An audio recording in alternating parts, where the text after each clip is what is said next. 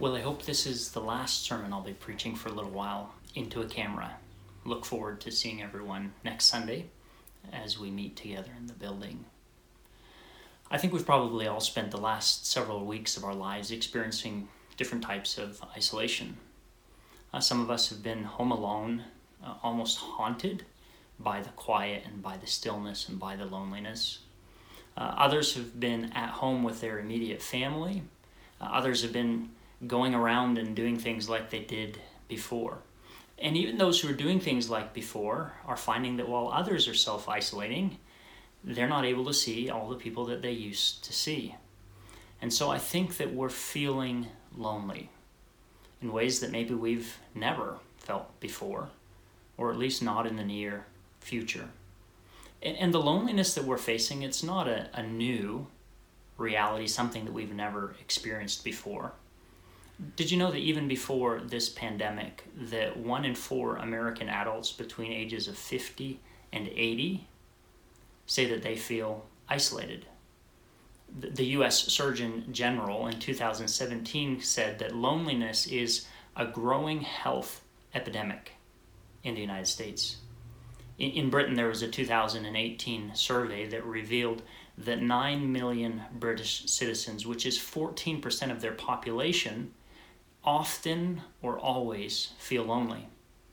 In fact, as a response to that, the British government appointed their first ever minister for loneliness, a government position to try and address the loneliness that people are feeling and experiencing. And what about us as Christians? We have a unique blessing of having a God who says, "Never will I leave you, never will I forsake you." Jesus said that he would ask the Father, and the Father would give us an advocate to be with us forever. As a part of the plan of Jesus' coming, Jesus said that he would show us the Father so that we would know that Jesus is in the Father and that we are in Jesus and that Jesus is in us. We've been invited by Scripture to relationally and experientially participate and share in the love of the Father and of the Son and of the Holy Spirit.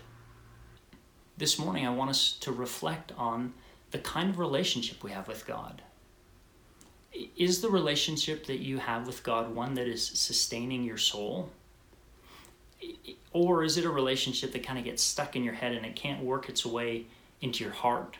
Or it doesn't seem to impact your experiences? Or it doesn't seem to function as if it's real? So I want to invite you on a journey that I think will help lead to a deeper relationship with God. It involves two things. One is knowing God, and the second thing is being known by God. 1 Corinthians chapter 8, verses 1 through 3 says, "Now concerning food sacrificed to idols, we know that all of us possess knowledge. Knowledge puffs up, but love builds up. Anyone who claims to know something does not yet have the necessary knowledge. But anyone who loves God is known by him." So what Paul says in that last part, verse 3, is strange and unexpected. We should be expecting Paul to say anyone who loves God knows God. But Paul switches the wording around to a much more passive statement, where Paul says that anyone who loves God is known by him. Now, you might be thinking maybe in the Holy Spirit's kind of grammar check or content check, he somehow missed that. This idea that knowing God and being known by God. But let's look at Galatians 4, 8 through 9. Paul writes there, "Formerly, when you did not know God, you were enslaved to beings that by nature were not gods. Now, however, that you have come to know God, or rather to be known by God, how can you turn back again to the weak and beggarly elementary spirits?" So Paul is contrasting a former state with the Galatians. And that former state is described by a time when they did not know God. Then Paul goes on to say, now, however, so clearly he's contrasting the former with this present state. And we want to ask what changed. I mean, what do we expect the encounter to say? You used to not know God. We would expect Paul to say that now you do know God.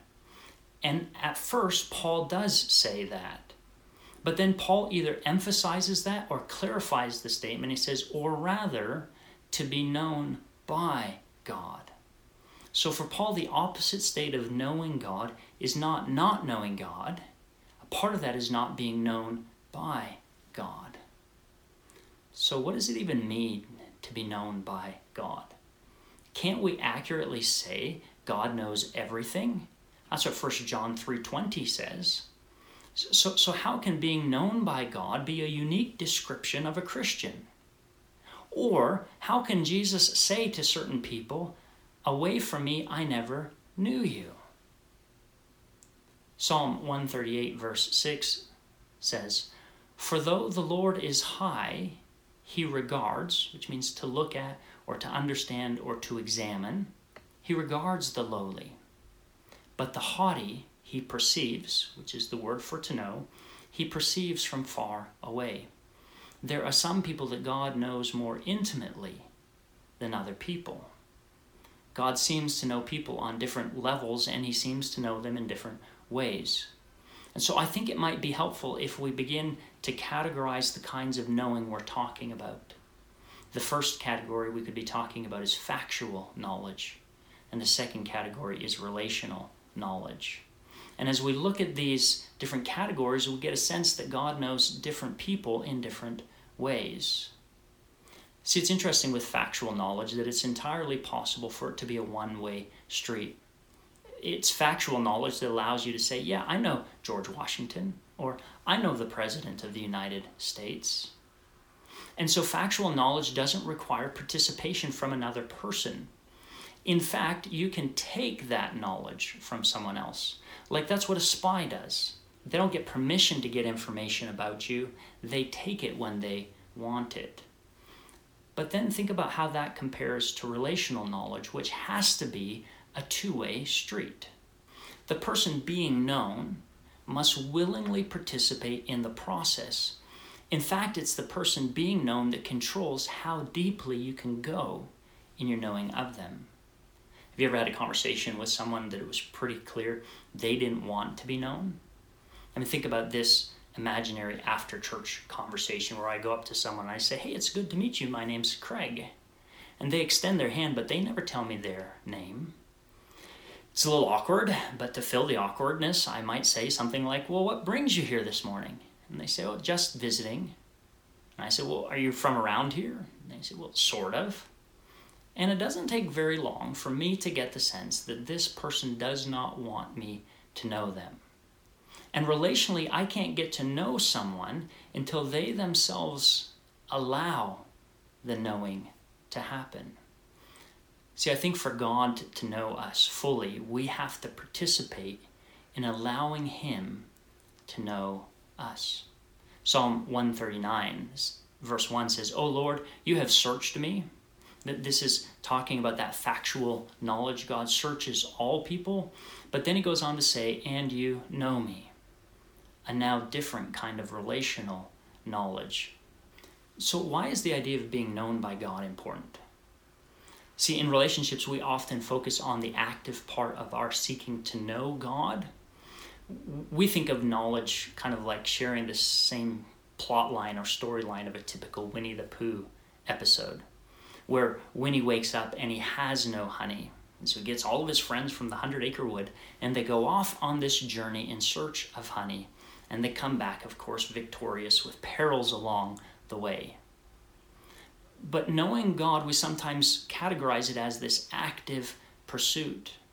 And in this case, sometimes I'll go off and I come to find that I know God, and I might have reason to be proud for my accomplishments. And I may even look around at others who don't know God in the same way I do and think I'm somehow superior to them. That's why Paul was saying in 1 Corinthians 8 that knowledge can puff up. Because if knowledge is about me getting and acquiring things, it might separate me from people because I don't think they know God like I do. But what if knowing God was only possible when we realize that God already knows us? and then we willfully participate in allowing him to come to know us more? What if it means that we realize that God has been wanting to know us before we even started trying to know him? I think of a guy named Jeremy who in his mid-30s went to see a counselor. His marriage was stale. He was wrestling with depression. He was dissatisfied with work. He was especially frustrated because as a Christian, he didn't know what to do with all of these emotions. And the counselor started, almost predictably, by asking Jeremy to tell him a little bit about his childhood. Jeremy said that his parents weren't around very often. He often felt ignored and neglected by them. Counselor eventually asked, "Do you feel like your parents knew you?" Jeremy immediately said, "Absolutely not." And that, the counselor said, was the root of the issue. See, we as humans have a deep need not just to know things, but to be known. In fact, psychologists say that the two questions that dramatically influence our development are, number one, am I worthy of love? And number two, are others capable of loving me? See, think about how comforting it is to know that somebody else knows you. I mean, imagine being in a situation where you feel awkward in public, and once you get out of that situation, a friend comes and says, "I know you must have been so uncomfortable there." And you feel comfort and solace and connection because somebody else knows you. See, what could be a more precious idea to us than the fact that we are known by God? Am I worthy of love? Well, I guess I must be, because God wants to know me. And are others capable of loving me? God has proven that he is, for even while we were yet a sinner, he sent his own son, Jesus Christ, to die on the cross. So God seeks to know us by the sending of Christ, and seeks to know us through Christ to answer those questions that we can knowingly enter into a relationship with God and allow God to come to know us. In one of C.S. Lewis's story, The Voyage of the Dawn Treader, one of the characters named Eustace is looking for another character named Aslan. And he comes along the way, he meets a boy named Edmund. And he says to Edmund of Aslan, "Do you know him?" And Edmund replied by saying, "Well, he knows me." And what really is the more important and powerful thought? That I know him, or that he knows me? Imagine that you one day have an opportunity to meet the President of the United States. And you now can go around and tell everyone, "I know the President, I know the President." And that may be impressive. But what would be even more impressive is if the President knew you. See, it's a precious gift to be known by God. So how then do we come to allow ourselves to be known by God? I have three things that I'd like to point out. First of all, it starts with an awareness that in relationship with God, it is based on his desire to be known and his desire to know us. Everything we do in relationship to God is responsive to his knowledge and seeking of us. Romans 8:29 speaks of those who God foreknew. God knew us even in advance. So by allowing ourselves to be known, all we are doing is participating in the action that God initiated in our lives. Secondly, we need to learn how to be vulnerable with God. And I don't think that we can be vulnerable with God until we get that first piece right. That we realize that God seeks to know us, and God doesn't just seek to know us once we're good and pure and righteous. He has been seeking to know us since the very beginning. As I think about this piece of vulnerability, I think about it like the kind of relationship we have in a doctor's office. And in our relationship with God, we can choose to be one of two characters, either the doctor or the patient. And whatever relationship we play, we'll assume God plays the other. So here's what happened in my last visit to a dermatologist's office. The nurse leads me into a little room, and she grabs a clipboard and begins asking me questions like about my tobacco use and alcohol consumption, use of illegal drugs, and depression. She's on her way out the door and she points to the gown. And as if she knows what I'm thinking, she says, "You can keep your underwear on." I change as quickly as I can, imagining it to be that triathlon station between events. And I sit down and I feel awfully vulnerable there in my gown. It begins to function like a security blanket. Moments later, the doctor walks in. We exchange pleasantries, and then she begins to scour every square inch of my body, checking to make sure that nothing's affected. She asks a lot of questions. She does a lot of searching. Eventually, she gives me the all clear, invites me to get back dressed, and heads out the door. And as I think about our relationship with God, we have to decide in the presence of God, are we willing to be vulnerable? Sometimes in our approach to God, we will always seek to play the role of the doctor, the one who asks the questions, the one who takes the notes, the one who makes the observations. And that would be great if our only job was to know God. But if we are to be known by God, we need to learn also to be the patients, where God can ask the questions, where God can do the probing, and where God can do the searching. See, what if we realized God wants to know us? Would we vulnerably and passively allow him to come to know us? The third thing I think that we need to practice in terms of being known by God is that we need to learn to be honest with God. I mean, I think back to that doctor's visits and those questions I was asked about drugs and depression. I mean, if I wanted to, if those were issues, I could have just simply lied. Now, God knows already everything that's in our heart, but I think sometimes God wants us to know also what's in our heart. See, the irony is that God knows us better than we even know ourselves. I've always been amazed by those parents who have this kind of almost creepy knowledge about their kids. Anytime the kids go to do something new, the parents say they're going to love it or they're going to hate it, and guess what? The kids love it or hate it. But sometimes the kids don't always believe the parents, do they?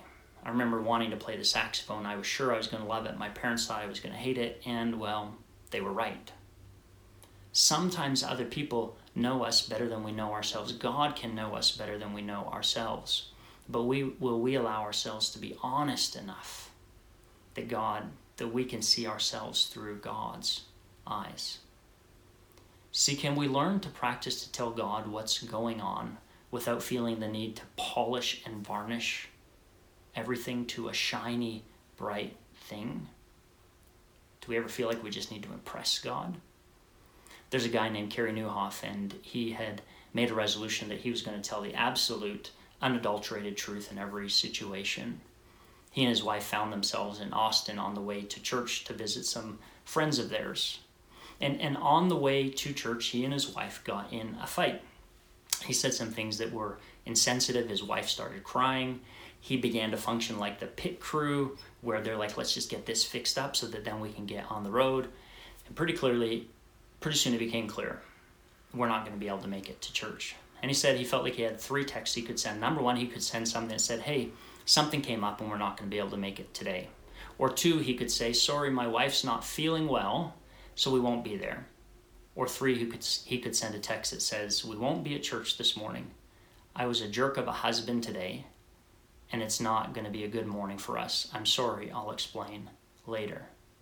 So which of those 3 texts do you think that you would send? Now imagine, rather than sending a text to a friend, imagine a prayerful conversation with God.